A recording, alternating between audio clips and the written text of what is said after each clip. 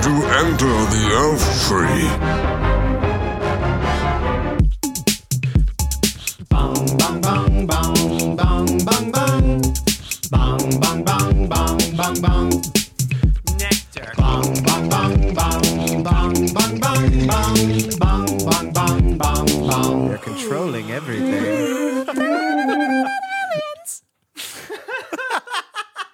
Aliens. Hi there, world. Hi to everybody. I'm Ian, And I'm Joe.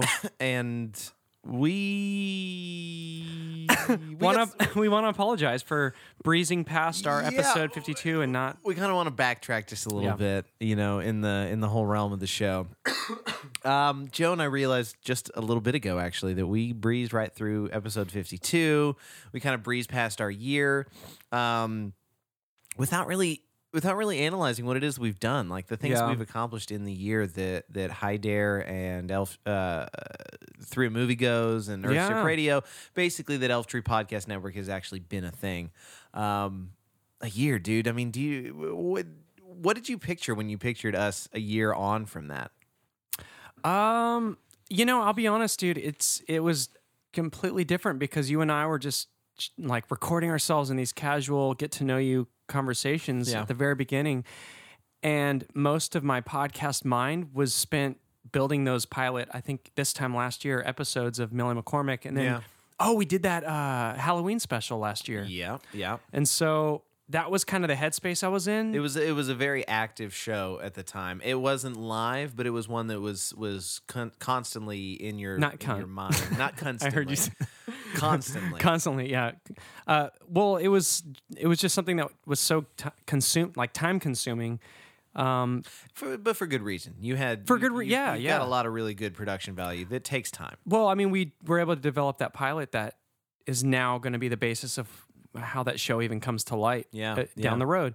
But since then, dude, we kind of went down this road of, building and maintaining Three a Movie Goes. Yeah. Earthship Radio, when it was casually convenient, we kind of knocked a bunch of those out. But Hi Dare, dude, how do you feel our show is now versus then? Better prepared. We're a lot more comfortable. This is like that pair of shoes that you're kind of like, oh man, yeah, those are good worn in shoes. Those are the comfy shoes. Not like the lounge shoes, not the shoes that you don't wear You've got those Dr. Scholl's to work anymore. gels, jelly. Are you gelling? Soles in there? Yeah, I mean, I think the shows have evolved into a great method of conversation between the two of us that we can kind of explore. We can explore topics that we want to share with people. Yeah. Do you have like a favorite? Do you have a favorite episode from the whole year? Like, there's one episode that sticks out to you. From doing it, it was probably one of the Oculus Rift episodes. Yeah, dude. The one before we went to try it out, where we were just kind of talking about what it could possibly be. Yeah. I remember that being a really good episode that I was psyched for. Yeah. In the moment. That was unforgettable. And let's play a clip. What about you? What was yours? Dude, we've done so many. You're gonna mention like Mom Jean's Big Nightmare. It always sticks out to me. Like single digit shows. Well, that one sticks out to me because it came together and it involved like me going to Phoenix, right? And like this whole trip, like where I was by myself, met up with my sister, who, we haven't hung out in forever like that. Yeah. And I don't know, it just kind of stuck out. But when it comes to like you and like, but that involved that. Yeah. So that sticks out to me in a whole different way. Yeah. But when it comes to like you and me, yeah, dude, STS I think probably sticks out where we were just STS running around this little museum with the travel mic and it was an early episode talking about space toilets. But so was the Oculus Rift. I mean, the Oculus Rift I want to say might have been early 20s. I can't exactly remember what episode number it is off the top of my head. Let's find it real quick. Episode 32. 32? Yeah. Oh, wow. So it was a lot closer than I seem to remember. April 22nd is when it went live. All right. So 6 months ago. Yeah. Okay. All right. I mean, that seems about the appropriate distance from And it was Michael? Ben, fuck. but it wasn't even that episode. That was the follow up that we were gonna that we did. That sticks out to me as well. That whole experience. This may be boring our listeners right now because they're like, I have no idea. I haven't listened to that show. But I do wonder how many people have listened to every show. So a year, we essentially, I don't know. It's crazy to see where. Well, we've gone from a very impromptu, unintended co-show to 3 shows that we do on somewhat of a fairly regular basis. Yeah. And over 100 hours of content between them in a year. And we're putting together this short film with Martin. Man, sorry, my energy levels just tanked. Oh, it's all right. I don't feel any sort of. That's all right. I don't feel any sort of excitement towards what I'm saying in the slightest. Dude, I do that often. I literally start talking about something. I'm like, fucking Joe, what are you talking about? Yeah. And it's sometimes it's the delivery. It's like, let's start we're over. Fucking. That's how I feel. Like that's how I feel at this moment. We can leave all of this in for all I care. I'm just saying that. Like I feel like we owe a sec.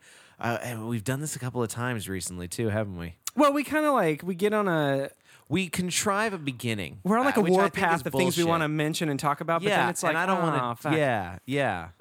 I do the same thing, so don't feel like you're the only, don't be mad at yourself. Don't be mad at me. I mean, it's just literally. I'm not mad. I'm just trying to keep it from having to be 8 minutes that we completely cut from our show. But that's what I love about this shit is I do feel like, I was telling you out there in the kitchen, I fucking went through a spell where I was frustrated with myself and my own preparedness on certain things that I've been looking into, researching. Yeah. And I get frustrated and don't know how to necessarily talk about it.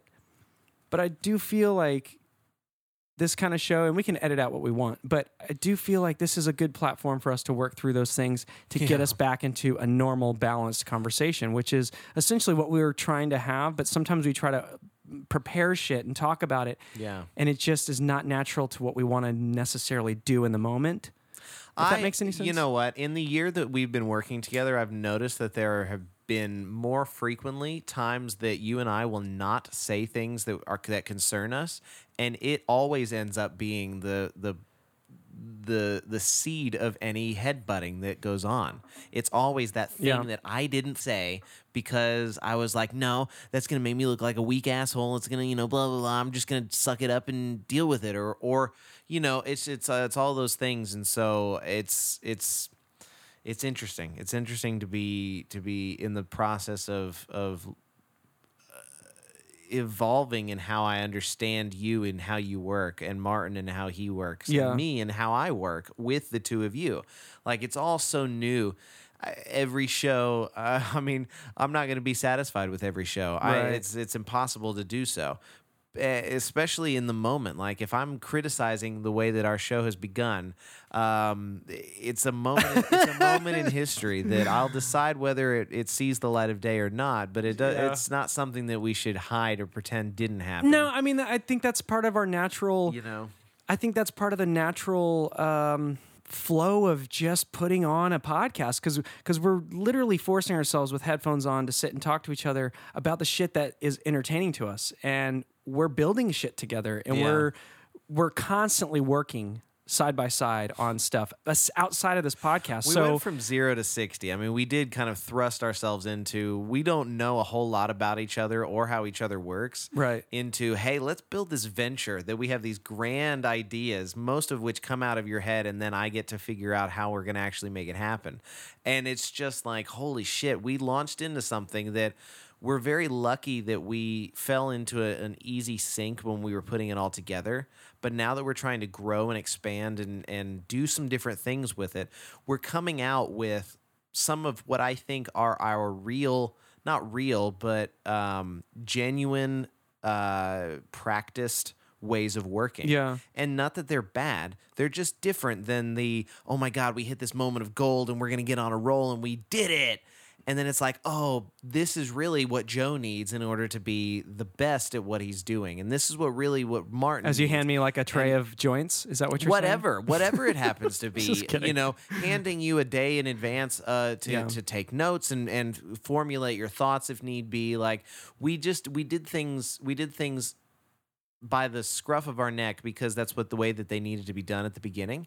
And it was lucky. We were lucky that it was successful. Now there's a lot more effort and a lot more things that need to go into evolving and making it more than what it was, more than what it started out as, because that's where we want to take it. And it's just, I'll say the past couple of months, 2.5, 3 months have been the most taxing on me in terms of what it is that we're doing. Yeah. Because of the fact that we've expressed a desire to evolve. And I hope that the shows have positively been impacted, since we made that conscious choice. I feel like they have. And I feel like it's ultimately going to make us better people and better partners in what we're doing and all that, because I mean, like even today, there was a little bit of tension before we even sat down and rolled because we had to arm wrestle. Well, we did a little bit because it's like we've got this topic that we're interested in. It's kind of sparked our interest the past couple of weeks, but it wasn't something we weren't exactly on the same page as to how to kind of talk. Well, like about it was a heavy ass topic. Like it's like we don't we did that show on DuPont and all this stuff. Like some of these topics are really heavy for people who aren't necessarily looking into that. So there's a part of me that really wants to be sensitive to it, but at the same time, be prepared to walk someone through that kind of thing. Right. Because I'm still trying to figure out how to walk myself through and understand other people's research on how they perceive reality and what they see as actually happening in the universe. And people claim some crazy shit, which is essentially what I'm still trying to always wrap my brain around is this person lying to me? Right. Are they telling me the truth? Because I don't want to share something with somebody when I'm going to feel bad, where maybe a week later I'm like, I heard this other interview with the guy and he's just saying some really shit that's causing me to feel like maybe he's not real. Like he's just making it up to sell some books or sell something. Yeah. Yeah. I'm always trying to be careful with that, but sure. Well, I think you're right. I think part of the genuine nature of our show is the fact that, you feel what you feel in the moment that we do the show. And then if you find other information in the near or distant future, it's going to color how you view things anyways. Your mindset on the show is a documentation of how you feel in this moment. You're not carving a golden idol that is the ideal Joe Morales. Right. But in a sense you are, because the ideal Joe Morales is somebody who's taken in as much information as possible and made all of it a functioning piece of your mentality and your personality and all those kinds of things. So, I mean, you are, and you're allowed to go on the ups and downs about things and know something one day and not know it the next day. I think it's definitely one of those things. I mean, I feel like that's what everybody's trying to do in their life. I mean, I feel like it's a natural thing. It doesn't matter who you were yesterday or the day before that or the 20 years before that. We are constantly evolving and attaching new ways to think. Like there's so many things that are going on quickly because of the internet that people normally would not have done if it was without the internet. Like it exposes so many different elements of life that we would have never understood correctly if people from China weren't able to just shoot us information, or someone from Japan didn't make this documentary and shoot it through the internet, So I mean, it's a massive spring forward in information. Yeah, the internet, and you have to be careful. I get that, but at the same time, that's my favorite thing about our podcasting and kind of hitting 52 and then continuing on forward is, despite some of the same things we talk about, if we hit the same topic sometimes, because we're still looking into things, and you have to sometimes remind yourself, do I still believe this? Yes, I think a very valid and honest way to do that, but it is a very vulnerable and personal thing to do. But a way to do that's intriguing and interesting for us as the hosts of the show and for the listeners. These are like therapy tapes. Well, this particular episode, it's you know, it's okay. It's okay to ask those questions on this kind of a show because I bet you there's information that you've learned in the past couple of weeks that you didn't know this time a year ago. So the fact that we didn't necessarily talk about it doesn't mean that you didn't think differently about what the space program was a year ago. Right. You know, I mean, well, there's stuff about it I didn't even know about. Like Exactly. All new information that you come across, whether it's that somebody was lying to you or that somebody was telling the truth, it informs how you take all the information that you've learned previously and will continue to learn. Yeah. So it's all a very valid part of who you are and the conversations that we have and the shows that we promote out there. I just, you know, that was part of what it was. We didn't necessarily voice those thoughts in the most effective way. Yeah. Initially, it took us a minute of chilling and doing our thing. I didn't ever think that you wanted to be that prepared, but I didn't ever consider that we were going to be talking about such heavy topics with any sort of consistency, because those are kinds of things that have started to become more and more of the normal topics that we find intriguing. Well, I mean, if you and I were sports stars, that's the shit we would be talking about. Right. Well, not the whole time, but it would definitely be a part of what our world, you know? And I think I think what it is that you do kind of leaks into the conversations we have, which is, it's just weird. Like, you know, you went and saw Hocus Pocus, and we could talk about Hocus Pocus for an hour, but no, I mean, it is interesting because there are things that are deep and heavier than a movie Hocus Pocus going to. So it's interesting how those things interject. And yet, a themselves. movie like Hocus Pocus could have some very deep topics of conversation being spawned by it. I mean, witch trials and spells and all that kind of stuff. The Salem witch trials. Exactly. Those kinds of things have actually happened and have some valid history to them. They're just being spun for most people into, you know, this holiday, you know, Halloween and all that kind of stuff. It's just it's a consumerist holiday at this point. Oh, completely. I mean, it's a good way to make money, Ian. It is. That's a good why way to make money. If you go for a limited time now, you can check out to what used to be a Circuit City. You can find a pop-up Halloween costume store, and we've got everything. Anything you think of. We got Dracula. We got Frankenstein. They all used to be like old Circuit Cities. Yeah. Like that's all you ever see is oh shit! It's one of those like it's now pop-up world's largest Halloween store. Yeah, for 2 months out of the year. You can get that fake cobweb for $1.99, which we're gonna need. Actually, we're gonna need some of that to make this short film. Oh yes, guys, we have a first draft of our script. It's exciting. Martin wrote a first draft of the script for Tulpa, and we got a Kickstarter ready to. Almost ready to go. Yeah, we're building those parts. We threw together a campaign. We're putting. Although we did more than throw it together. It's been a lot. I mean, that's part of what our stress over the past couple of weeks has also been, is we've been, you know, kind of coming up with these ideas. Well, I mean, we sought out with, you know, Elf Tree Media as the very catalyst to make the things we want to make. And so we've started committing to doing what we're shooting to do. So we're investing our money into this. So it's starting to get a little nerve-wracking because, you know, we're seeing all of these elements coming together quickly. And I know people told me, like, LA's too fast-paced and blah, blah, blah. But essentially, there is some energy out here that does exist where you and I are, like, in sync with, we got to make this thing. We've got to do this. Then we're going to have to do this. And Martin jumped on board. He turned that script around so fast, dude. He did. Well done. Yeah. Applause. Yeah.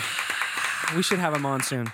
We should. That'd be cool. Not that our audience isn't familiar with Martin Eden. Yeah, he's got the best laugh on movie goes. Elf Tree Media is what spawned out of a year of doing the podcast network. Yeah. So I mean, there's a lot of benefit from the stuff that we've done over the year. And I look forward. When are we? Like this week is when we're launching our Kickstarter campaign, right? Yeah, that's what we're shooting for. We got to raise this money. So if you're interested in donating to our show, check us out. entertheelftree.com. I'm sure we'll have something up there by that point. But as soon as we launch, we'll make it well known. The campaign is essentially it's the whole design behind it is we are trying to fund. Because we want to make this freaking short film. Well, we're raising the money to make this short film first and foremost, but it's not just a short film. It's kind of the future. It's more than that. Yeah, it's funding this as a fun catalyst. I said catalyst earlier, but it is. It's almost like this. Here's the little nugget that we want to make to show you what we're going to be making, what we're the kinds of things that we're capable. We're not. This is one horror script, but we have plans for other films as well. You've got scripts that you've written. Well, I mean, yes, years ago. They might need some little massaging. Well, you know what? I don't know. I haven't read them in a while. I should go back and check some of these. But Killer out. Toys from Outer Space would be amazing. Yeah, that one I'd be really excited about. Mirando. Yeah, that's the short film that Martin wanted to do, kind of involving this artist who goes through a naked phase. We'll just leave it there. We'll leave it there. But that one would be good. That one would be like really artsy. Not artsy. It would be kind of. It's a beautiful story. It's definitely a drama. It's kind of a performance driven drama rather than the horror film, which is kind of.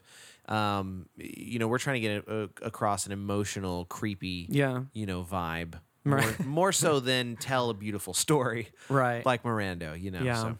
But it's definitely the Kickstarter of our entire company, and and I think the underlying thing of why we're doing this, is just because we want to build with people. Like we want to build with a community of people that like what we're doing. And enjoy our podcast and just like us for who we are as people that want to know you, like be friends with us. And won't you be our neighbors? Won't you be our neighbor? But no, I want to build with those people. I want to, people funded the way it goes. And I mean, essentially I paid out of my own pocket for it, but people paid me back. So essentially they paid because they wanted that. People supported music to that degree. I was just blown away. Thing. Like any product, Mattel does not come out with new toys because they raised the money to make those new toys first. They pay for, whatever the very first Mattel toy was, or whatever the very first, the Apple One. Steve Jobs and Steve Wozniak paid for that using whatever money they were able to put together, probably based on their jobs. Yeah. People's first films. I think that there's a big benefit. I've done it once before, and we're doing it again. A big benefit towards being willing to sink your own money into your own project so much that you plan to do it when it's the time to do it. Right. Not just because you have the money or you've raised the money. I think that's a big show and a big sign of good faith on our part, because we are going to make this now anyways. We really would like to have the team together. Yeah. And the support, because I mean, essentially, it's the cheerleading squad. If everybody's emotionally and financially invested in what it is that we're doing, it's a much bigger responsibility that we get to live up to. Yeah. And make a movie that's just going to knock everyone's socks off. Yeah. And right now we've got some people on board with us. So it's fun to as far as crew goes, absolutely. So this thing is coming together quickly. I did not realize how quickly. Well, but it doesn't take a lot. It doesn't take a lot to put together something like that. I mean, people think, and the industry will dictate that, yes, it does take a lot to put together a big-ass movie like In the Heart of the Sea or Star Wars. Let's go with the obvious one there. Jumanji. But to put together a short film that has one actress is set essentially in one location, and the story's already written. All it's going to take is a very minimal number of people, very minimal amount of time, and stuff that we all can very easily do, especially as a team of 3. Yeah. Or with Shelby involved, a team of 4 people. Yeah. There's no excuse, and there's no reason that we can't do this and do it in the time frame that we've put together. Right. It doesn't take much to put it together, much more than setting up a camera and lights and an actor. You just you do it with people who have dedicated their lives to professionally putting together cameras and setting up cameras, Right. professionally acting in front of a thing, professionally directing and writing, which means kind of stuff. You gotta pay people what they're worth. 'cause Ultimately, it means that people are doing that as a career. It's a PBS teledrive that we've got going on right now. Yeah, I mean that's the thing is this is people's careers. So and it's our career. This is what we're Absolutely. starting. Is our next chapter in the careers that we've embarked on years ago. But it's a crazy journey. This is the present step. But I mean, for real, the way it goes led me back to Dallas, leaving touring, being able to fund my following Awake or Sleeping albums, paying people, being able to just survive. Yeah. You know, I see what one investment can do, and it was massive. And that's what I think this film and everything that we're going to be making from Elf Tree Media is going to be. It's going to be the next level to, I think, our capabilities, and then just working with new people and building from here forward, you know? Yeah. I mean, sorry, I'm blabbering, but the only way to go is up. I mean, and crowdfunding is a great way for us to do that. So if you love horror movies, yeah, and you love us for the podcast network and other things that we're going to make, yeah. If you're listening to this in October, November, December, 2015, check on Kickstarter if our Kickstarter is still going. We don't we haven't launched yet, so we don't exactly know our final dates yet. But October, November for sure. If you're listening in that, go check us out and donate. Help us make Tulpa. Help us build Elf Tree Media, and help us be able to stop asking you for money. Yeah. just give it to us. No. You know you want but to. You can go to also enter theelftree.com and click Feed the Tree, and that can also be like if you want to. That's going to lead us. Drop a $1. Yeah. Yeah, I mean, I think we covered it all. Yeah. Cool. So we'll be right back. Deep thoughts.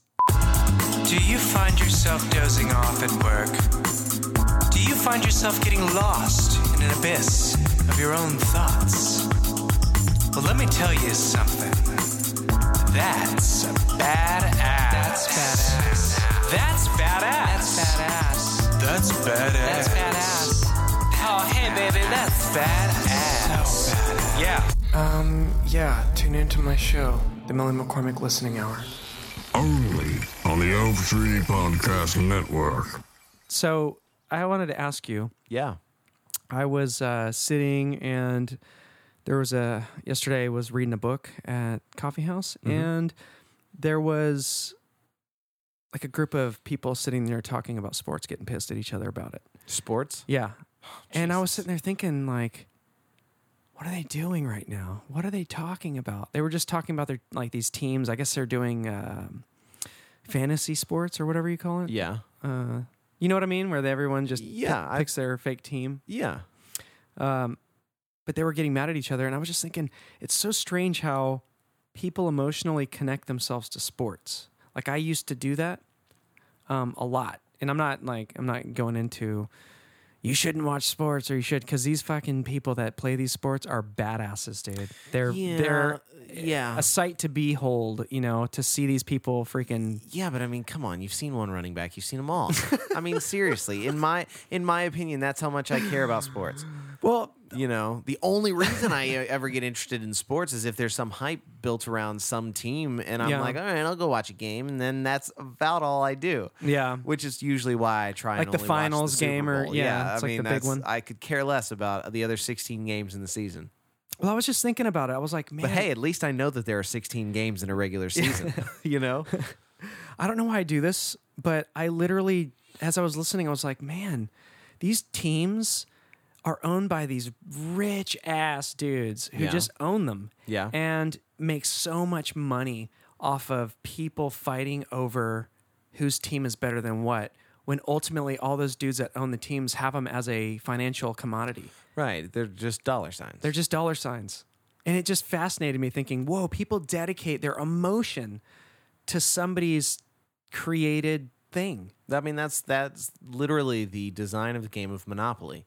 How much money and asset can you acquire in your time on the board? Oh man! And there's a it's space trippy. in there that's about going to jail. I mean, you're never going to go to a third world country where they've actually got the threat of jail around every corner, and watch them play a board game in which there's a space on the board that tells them to go to jail.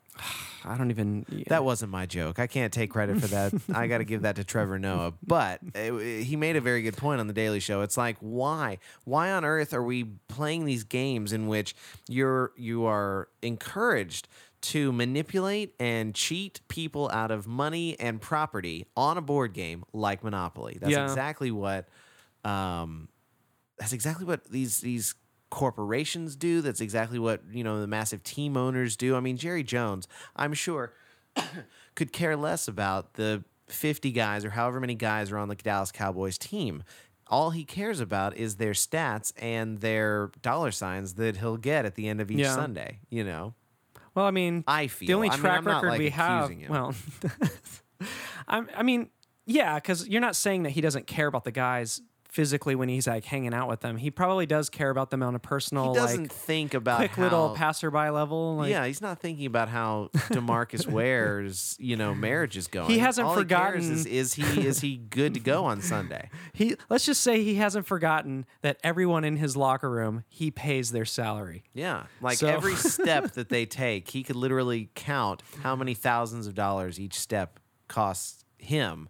And therefore, they owe in some sort of talent, I guess. Yeah, I was just thinking how strange it is, like, to see how it just captivates so many people. It's not normal to not watch sports, almost, if you think about it. I mean, yeah, I guess I seem to have run into people that are less judgy of it. Yeah, you're right. It's not the norm to not watch sports, especially college sports, around some people. Yeah. But I don't seem to feel as if I'm like, oh man, this guy's fucking weird. He doesn't watch sports and stuff like that. Like, that's what you're taught when you're a kid. Like, if you don't fit in, people are going to constantly be pointing it out and laughing at you. And I've not really experienced that as an adult. Like, I feel like adults are adults a lot of times, but there are a lot of adults that are just children too. Oh, absolutely. It's pretty bad. I've been lucky to be around people that no matter what it is that I've done or wanted to do or been interested in or not interested in, I've never felt as if I should be interested in that thing. Yeah, it's just, it's just interesting, like, to think how, these people that play these sports are amazing people. Like, they're amazing athletes, and they work their entire machine, their body, to perform that one task, which is fascinating to think about. But it's also weird to think, wow, that's like just their job. That's their job. Well, they spend most of the time in their job practicing and maintaining and working out and all those kinds of things. And hanging with the ladies at the club. Well, just kidding. I don't know what sports stars do. Yeah, I mean, I'm sure a lot of them do. But in terms of, like, their 9 to 5 is going to practice. Yeah. Going to mandatory workouts, doing press conferences, all those kinds of things. Doing icy hot commercials. Well, doing icy hot commercials is I guess it is still part of their job, but it's extracurricular part of their job. Yeah. Like, they wouldn't be doing the icy hot commercial if they weren't a mega sports star. Do you think it'd be hard to be a newsroom anchor? In what way? Like a sports anchor? What do you mean hard? Like somebody who sat in a studio and had to read a teleprompter. I know what you mean, but what you asked, do you think it would be hard? And I'm asking, what do you mean? How do you... Performing, having to put on the face, the makeup. Welcome to ESPN. I'm Ian McNenny, and today's Top Sports. No, I don't think it would be hard. I literally think you have to train yourself in presentation of a teleprompter. Yeah. Like that would be the basis of where I would start in training for that. And I mean, I shouldn't say that it's not hard because I've never done it, but no, I would not be intimidated to go and exert myself in that kind of a job because I thought it would be too hard for me to master. Yeah. I think I could easily get it. Yeah. Yeah. Good. And I think around. you could easily get it too. It's all They'd make me cut my hair, Ian. They wouldn't let a guy doing sports have long hair. I don't know, man. I don't know. I mean, that's not true. I bet you they would. Nancy Look at the guys playing the sports. Yeah, well, that's true. They all have long hair. Mega playoff beard guys and all, I mean, yes, there's no way. There's no way they would not let you do that job with long hair. Dude, remember how badass it was when Dennis Rodman was in the NBA? I remember how big of a deal it was that the Dallas Mavericks got Dennis Rodman, and then we had him for like 3 months, and that's it. Oh, they yeah. traded him because he was, as far as I remember, he was being just a nightmare He was unruly. to Mark Cuban. Yeah, I mean it was pretty bad. Probably because he wanted to wear a dress, and Mark was like, "You can't wear that." Not in my house. on the court. But now Dennis Rodman's just going over to North Korea a lot.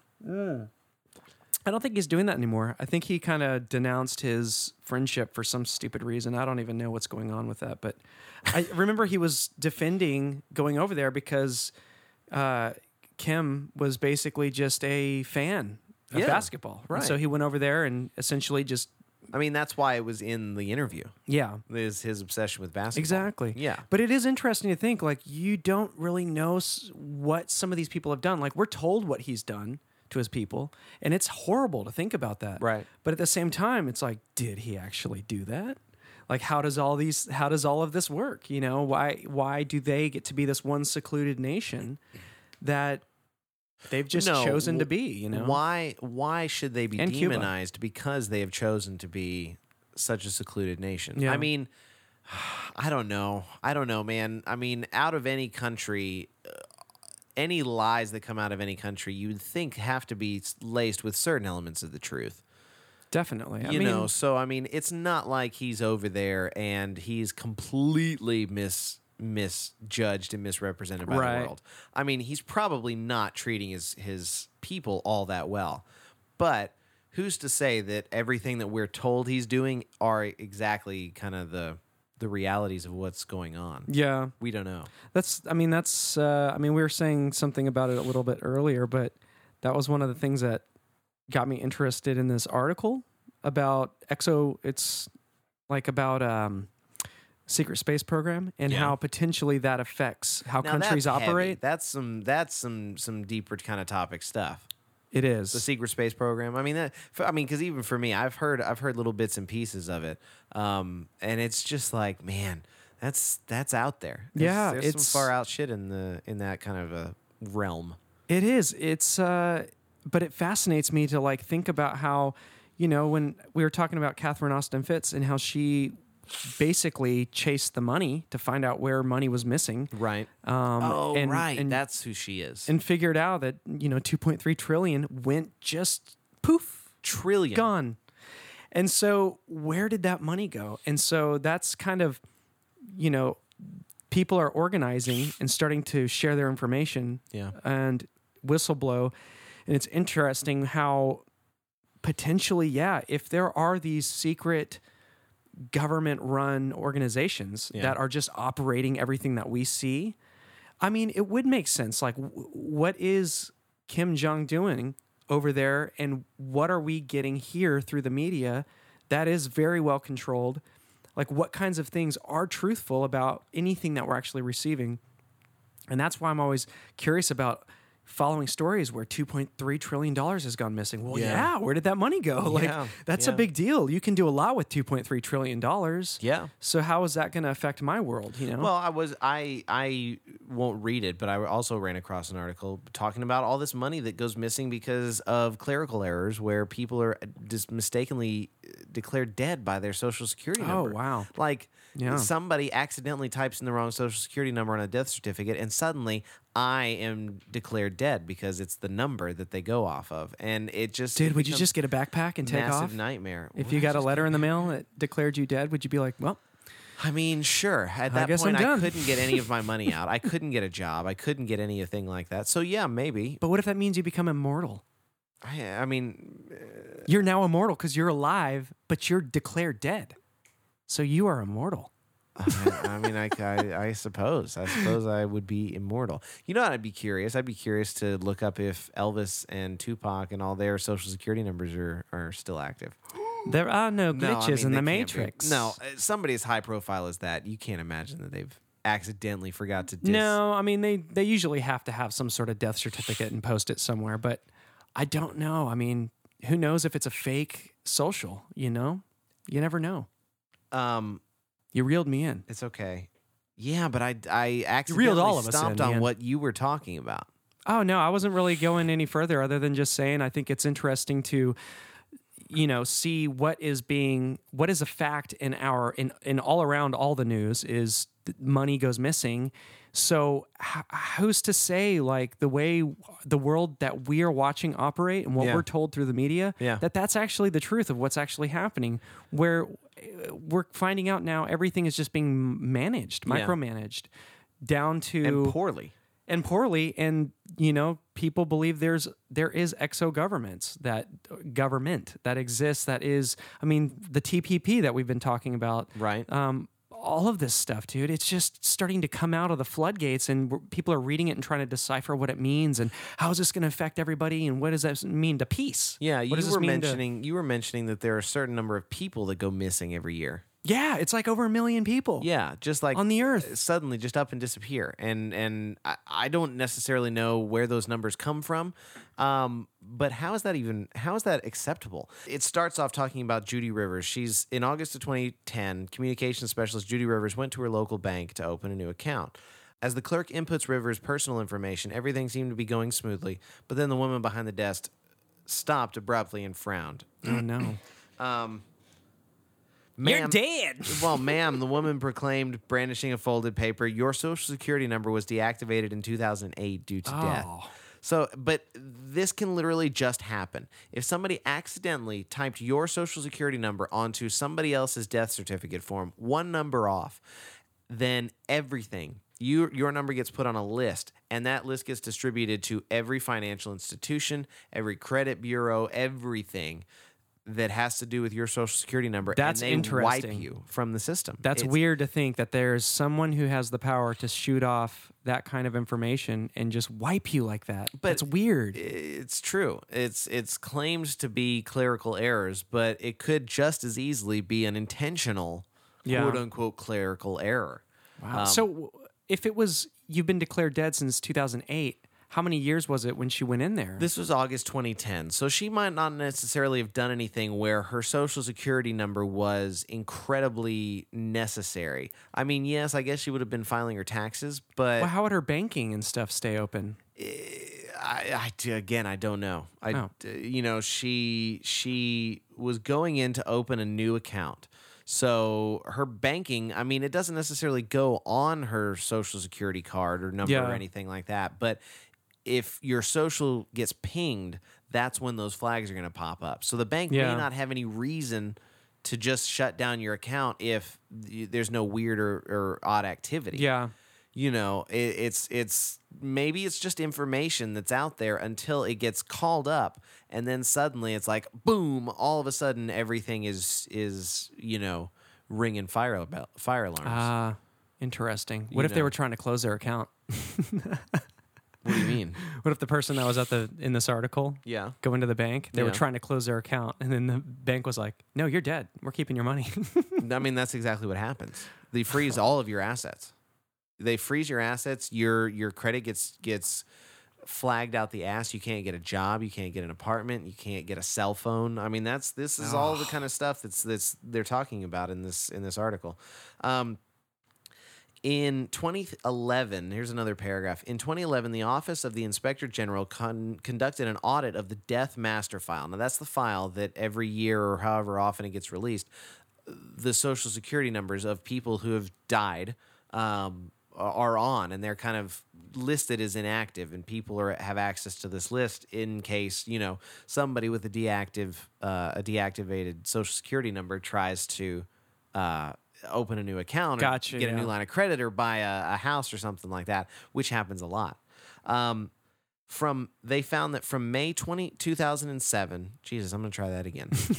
They found that from May 2007 to April 2012, 36,657 living people had been prematurely added to this list, nulling them legally dead. Wow. 37,000 people almost. All having to go through this exact same process. And you have to then... It's genocide. Prove to everybody. Even getting pulled over could land you in jail because technically you're dead. Technically, your license is going to come up as invalid. You got to take in a corpse if you see dead. a corpse walking around. That's just kind of...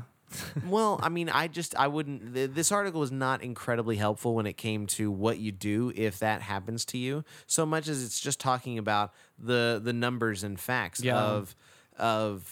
There's also an infographic here that has false deaths per 100,000 population of the states of the U.S. Wow. Texas has 6 to 7 wrong deaths reported per 100,000 people that get reported dead. Wow. Per 100,000. I mean, that's a lot. California has 8 to 10. It's quite the glitch. It's not necessarily a glitch.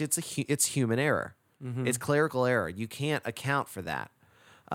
It's going to happen. The shameful part is the fact that the government and the Social Security Administration don't stand up and take responsibility for the mistake, especially when it financially hardens other people's lives. Yeah.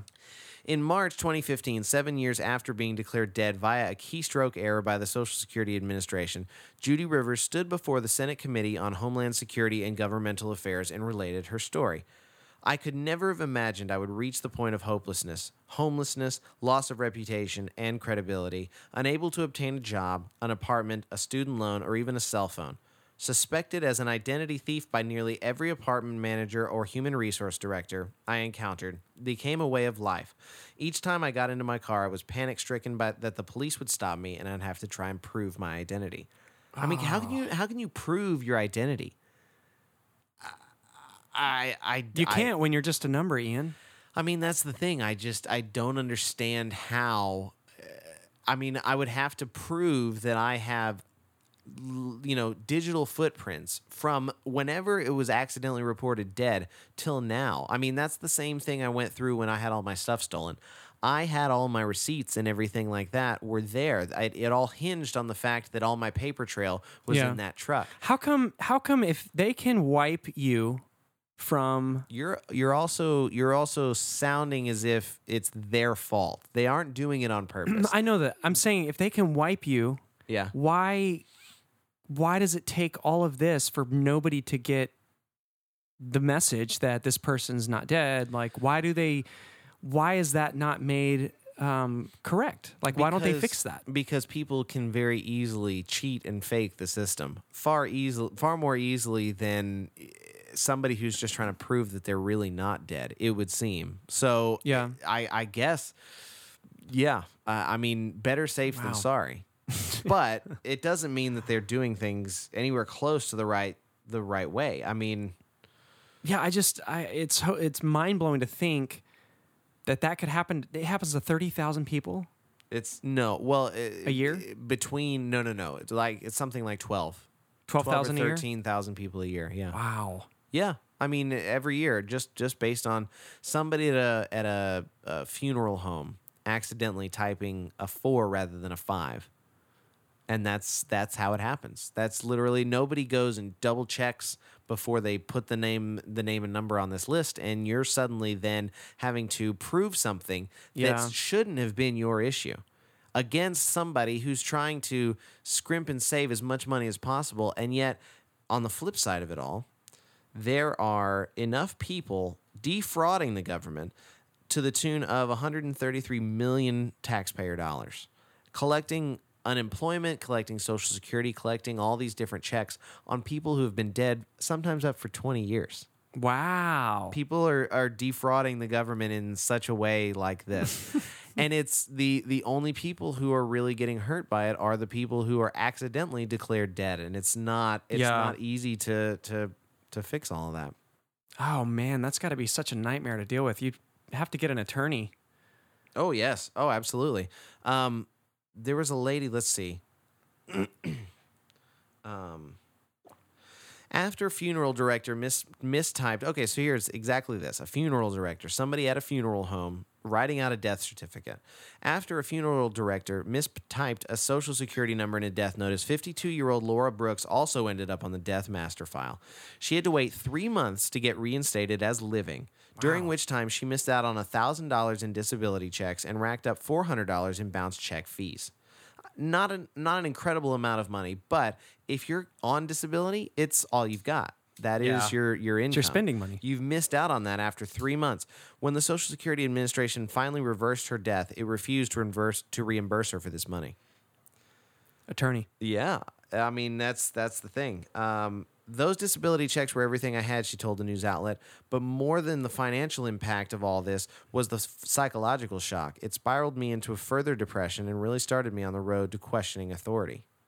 So, therapy and an attorney. Therapy, an attorney, and the and when I say higher side therapy, chats. not to correct that thought, but to at least get yourself from being angry about it. To understand your thoughts on the entire situation and what your intelligent mind would tell you is the proper way to deal with this all. Exactly. Because it's not anything that you did on yourself. So you shouldn't have to, 1, be punished, or 2, punish yourself for it. Absolutely.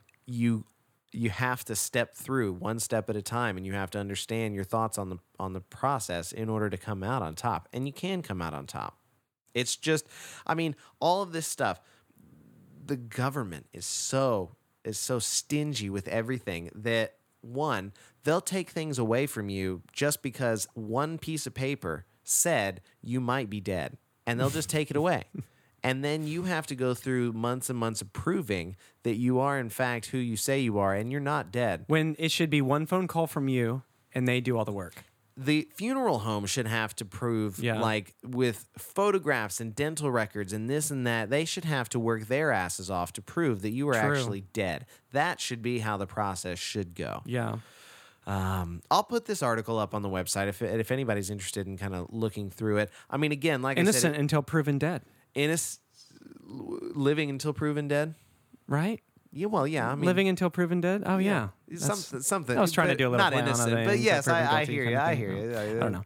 It makes sense. I mean, so what happened to this person? Like, where they everything's fine. I mean, after the number of years, I mean, she was standing up in front of a Senate committee hearing to talk about had this to get issue. to that point. Yeah, but I mean, it seems as if over months you have to go through this issue. It's just like me with the stuff that I went through with the theft.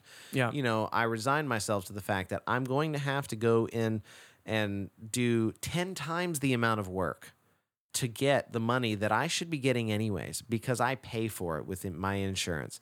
But they're going to make me jump through all these hoops. Yeah. And the government does the exact same thing. You have to jump through so many hoops. If you want anything from your government, the people who are making, taking care of you in air quotes, it's just a kind of a backward system. So, like I said, it doesn't tell you exactly what to do if this happens to you. It's just got a lot of interesting details and points out a lot of oversight on the part of the Social Security Administration that really should be rectified. I would be comfortable in recommending Legal Shield. Absolutely. To anybody out there who has legal issues.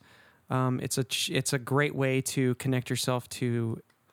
Like, that's what I was thinking about the whole time you're saying this. I'd be like, oh, I'd just call Legal Shield, and they would totally be on, I'd be in their system as there, Yeah. But I do wonder what would happen, like, if you have active stuff going on, like, I guess it could just be like in an instant it happens. It's true. I mean, my Social Security number doesn't get pinged unless I or somebody needs to ping it. That's what I assume it kind of all means.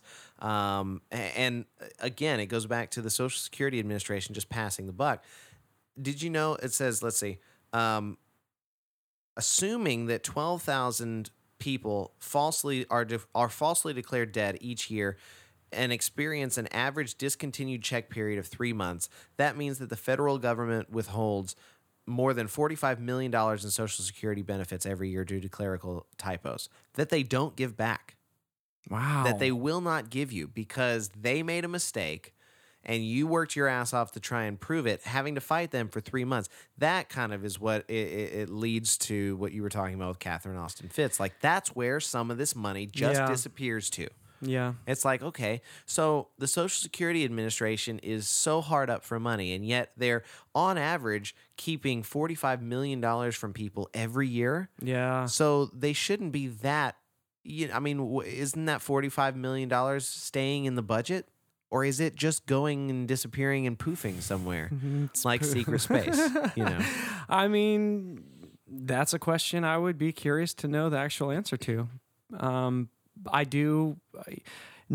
Knowing how business works in this world, people don't slow down with their money. They go as quickly and as hard as they can with that money. And so any large amount that goes missing, it's already been put to use somewhere. It has. And so I don't know. That's what makes these like parallel financial systems of control plausible to me. Because, you lose that amount of money. You can micromanage everything else under this umbrella, and it's all privatized. No one will ever be able to know about it. Yeah. And people are trying their best to inform in any way anyone can to say, hey, there's people fucking triggering this system. And unfortunately, people trust it so much. They like it. I mean, I get it. Like, I love it too. There's parts of me that like parts of the system and like the funness of being able to build ideas and work with other people. And I don't know. A podcast network. I mean, it's all to do exactly what we're doing. It's kind of, the difference is it's keeping people from information. It's keeping people from actually knowing how to solve the actual problems on the planet. Like, the fact that we even accept war is this, war exists because it has to, I hear that from people. I'm like, what the hell are you talking about? Like, it's like this concept of even like, and I don't know how to shake it, and I'm not meaning to go here, but it's just the picture I had in my head. Like, how could I be so bold to say war's ridiculous? But at the same time, I'm like, well, even with people that, like, for instance, eat meat, they would, part of me would go, well, first and foremost, it's another being that's being forced to die for just a bunch of people wanting to eat this product. And it's first being able to look at why, at its very core, should it feel like something that should be examined, not necessarily like it hasn't been examined, because I think people think long and hard about how they run their industries and people who run farms and stuff. I would say to a certain degree, some of them do care about what they're doing. I think the individual might. I don't think entities or corporations or companies do. But I think that same thing. It's like you pin something up on the wall and you look at it and go, well, what is happening, and what makes me think I can choose for this animal to go through that? Like, who am I to choose for that to happen? And so it's the same thing with war. It's like, if I pin war up on the wall, what would cause me to ever want to have war with another country or people and just fight people? Yeah, but nothing. The thing that's not the same about that is that you don't intend to eat people you go to war with. No. You intend to eat a cow that you slaughter because you want a hamburger, not just a hamburger. So there is a big difference between those two topics. Yeah, but I think they're both equally as vicious.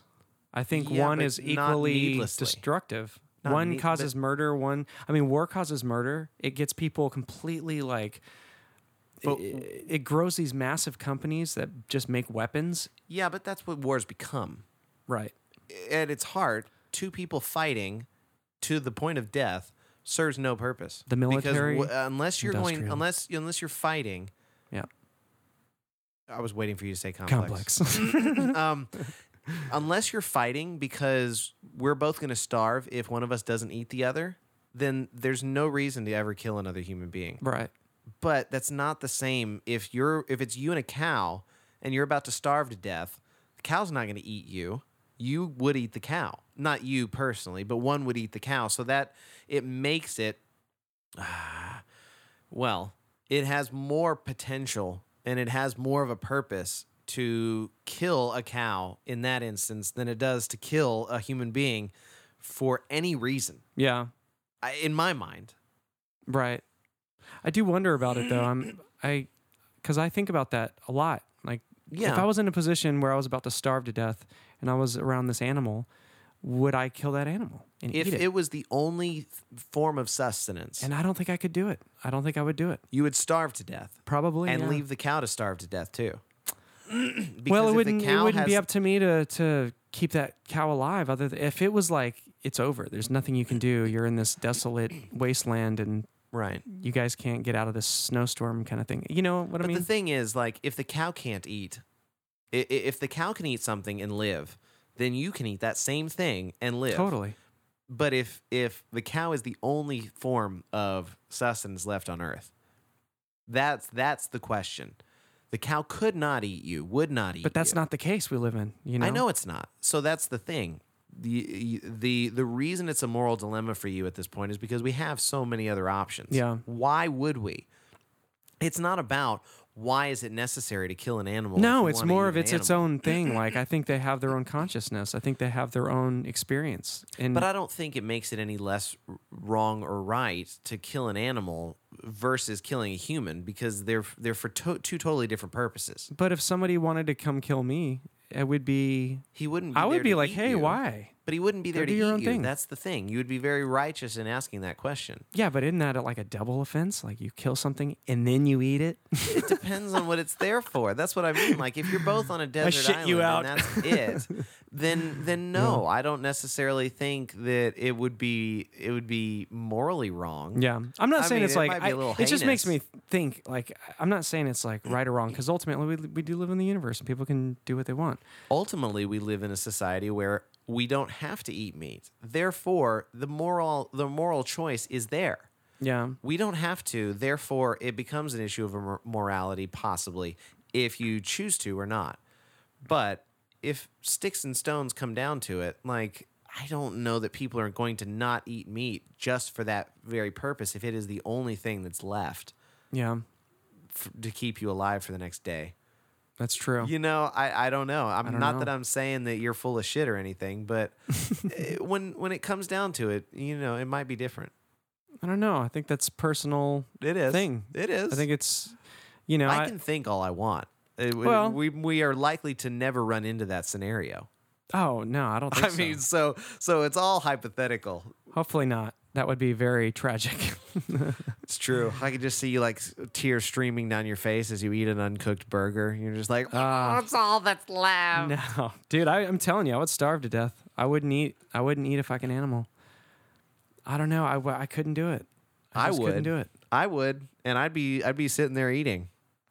Be like, I don't know. hey Joe. Yeah. I'm just kidding. I wouldn't do that in front of you. I don't know. Yeah, I mean, I also think like that's definitely not the reality I live in. So It's not. I more think of if we're a people that are shaping the future, how do we shape the future and stop being so goddamn destructive? we shape a future that is productive and it is creative rather than destructive. Yes, Yeah. you're absolutely right. I just, I like to argue with you sometimes. Oh no, dude. I mean, it's a thing. It's like I just always wonder these things. It literally. I think it brings us to a better stasis of mentality because, yes, I completely understand everything that you have said. I just wanted to present the other side of it so that, both of us can be like, yeah, okay, I get it. I get why one would Yeah. eat an animal if they had to, period. Anything is possible. But 99 million bajillion other possibilities exist out there, so why would we eat meat? Yeah.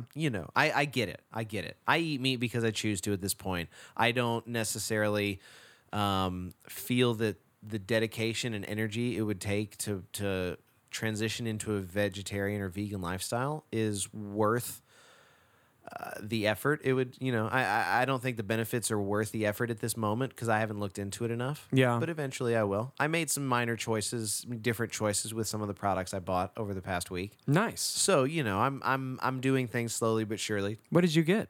Different soaps and stuff. I realized I was yeah. running out of shampoo, deodorant, and toothpaste all at the same time. So I bought some very low ingredient count, natural Nice stuff I can pronounce, stuff that all came from plants and or the earth type of products. Are you gonna smell like a hippie now?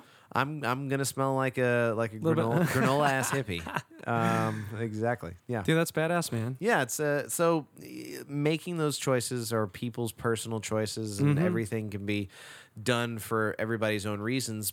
But everybody should know your reasoning. Know why you do and do not do something. Don't just do it or don't do it because somebody else says to. Yeah, I mean, I Don't not eat McDonald's because Morgan Spurlock made a documentary. I mean, that's not a reason not to eat McDonald's. well, I think the basis should always come down to how much do you think you know about another being that actually is living too on the planet that we share? And how many things do we know as human beings that don't require murdering massive amounts of animals? Right. So it's like that balance of just trying to figure out what makes sense and what was told to us makes sense because people are making a goddamn killing. Right. We have a responsibility as intelligent human beings to be intelligent about being a human being, and so many people are not. And to a certain degree, I'm not as well. I make plenty of easy choices because it's more convenient for me. Oh, we all do, which man. Technology and the way that we live nowadays provides for that. It steers us that direction, but I've been doing my best, like I said, with the new products and all that kind of stuff. I've been doing my best to steer myself or fight the pre-programmed course for our particular ship. You know? I think it's badass because we both kind of dig into different things, but then we come together with, because we listen to some of the same shows that cover research on various topics that you and I will kind of listen to them separately, and then you do your own little. Well, we listen to them from far different perspectives. You analyze anything that you hear on the Carlwood show on the Higher Side Chats far differently than I do. For me, it's all about the feelings. For you, it's about the facts and the details and stuff like that, which you really I mix it with feelings. I mean, you do, and I mix. I a lot of my feelings come from a lot of the facts and stuff like that. But for me, it's just, I'm far newer at this than you are, and then Greg Carlwood is, and then Martin is, and all that kind of stuff. So this is all, I say that a lot too. All that kind of stuff. Oh, I mean, I use that phrase a lot. I think that needs to be a t-shirt. All that kind of stuff? All that kind of stuff. All I'm saying is that I love learning. I love all the things that we've ever talked about in these, in the shows, and the evolution of it's just going to be exciting. Yeah, we're heading towards an unknown destination, but what we do know is we're making things.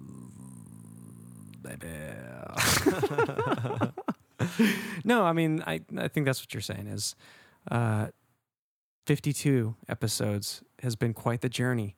Yeah. And I just like 54. I love the diversity of all of the shows we've done. Like, I think they each kind of have their own feel. There's embarrassing shows where I'm like, fuck, I wish we could pull that episode. But the front half of this one's probably going to be that for me. I'll probably leave most of what we talked about in there. Because it's the real raw conversation, and a lot of them have been that. And that's what I think is worthwhile. Yeah. Although lately I think it's been even more worthwhile that we actually know what we're talking about and have some documents, stuff to back up our craziness. I mean, I think that's the beauty of this podcast is people get to hear us we get to fucking, for one, work on some of the stuff we're doing. Like personally. Live on the show. Yeah. And then also it's a way for us to, just kind of bring people along our journey of working together a lot. And so we're just kind of like, we're kind of overworking ourselves to a degree in a good way. I mean, you're doing a lot of shit. Wow. There's just a lot of shit going on. Yeah. And I think ultimately trying to get together, and when we're jumping into podcasts, it's like correlating with so many other things, from working to then, what's going on in your personal life, what's going on between you and Martin, what's going on, dating, if you're dating, all these different things kind of end up compiling on top of just all the thoughts that float around in the head. And it's interesting that you and I are like, we'll sit down and we'll work through some of this shit. And it's like, fuck, we're just crazy. losing my shit earlier. We're crazy guys. Yeah. Something. I mean, but we're crazy by design and not necessarily ours. We're just, trying to make a little bit of the crazy ours. We're trying to own it and manipulate it into something that is actually us. Yeah, I think it's trying to figure out what the truth is and make things accordingly. Yeah. And as we do that, I think essentially all of the art and all the things that we start building will just continue to mold. I can't imagine where we're going to be at show 104. Yeah, that's gonna be fun. check back. It's gonna with be us. crazy. Check back with us at episode 104. That'll be the 2 years for those who don't know. What that means. It'll be 2 years of a weekly show. I'm gonna real quick shout out Window to the Wild. Nice. It's my brother and his wife. They have this bird company in out of, I guess, Hutchins, Texas, but just outside of Dallas. Nice. And they do a lot of bird educational type programs, and they're really into the conservation of the winged creatures, especially at this moment. But they've got a GoFundMe out there. I told them I'd shout it out for as long as they were going with it, but it's GoFundMe.com/WindowToTheWild. Nice. If you have anything, extra after having given to our Kickstarter campaign, go check them out. Yeah. And we'll put a link to their campaign on this episode On the show notes. description. Yeah. Yes. And again, if you don't know where the show notes are, click on open your podcast app or whatever it is that you're using to listen to us, and actually click on the cover, and it should flip around and do something. You'll see all the links and stuff. Yeah. So yeah, we're trying to give you as much information. Oh, we should also I'll post those links to some of the disclosure things that the secret space program shit that we were talking about. I'll post a couple links. I'll shoot those your way, and nice. Maybe Sorry, go ahead. No, I was just going to say maybe someone out there is interested to read and see what's going on. Of course. I'm sure they all are. They may know something at their job that they could share, Who knows? And follow us on Twitter. Titter. No, I don't need to say this because it's always on the fucking end of the show every time I do this. I don't have to do That's this. That's okay, though. It's nice to be personalized because it is a repetitive version. Yeah. But yeah. Also hit up awakeorsleeping.com. I should throw that out there every now and again. Yeah, you should ramp some stuff up because you've got some exciting stuff coming down the pipe from Awake or Sleeping. For this week on Hi Dare, everybody, thanks for listening. I'm Ian. And I'm Joe, and you just gotta fucking do what... You wanna try it again? Yeah. Good, because I did too. I fucked it up. Hold on. I want to think of something. What did we talk about?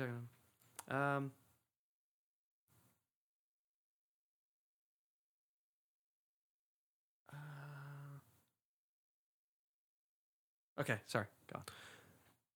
Thanks for listening this week. Yeah. Thanks for listening, everybody. Yeah, thanks for hanging. Oh, sorry. No, that's okay. That's all right. I didn't know you were going to say anything else. No, I was just going to tip the hat to anyone listening, to the show. It's awesome that people actually do listen and hang out with us, and we become voices. Yeah, we're going to be, for this week on Hi Dare, I'm Ian. And I'm Joe, and from now into infinity. We gotta go. Bang bang bang bang bang bang bang. Bang bang bang bang bang bang. Bang bang bang bang bang bang bang bang bang bang bang bang. Follow us on Twitter at HiDarePod. And get your ass online because HiDare.com misses you.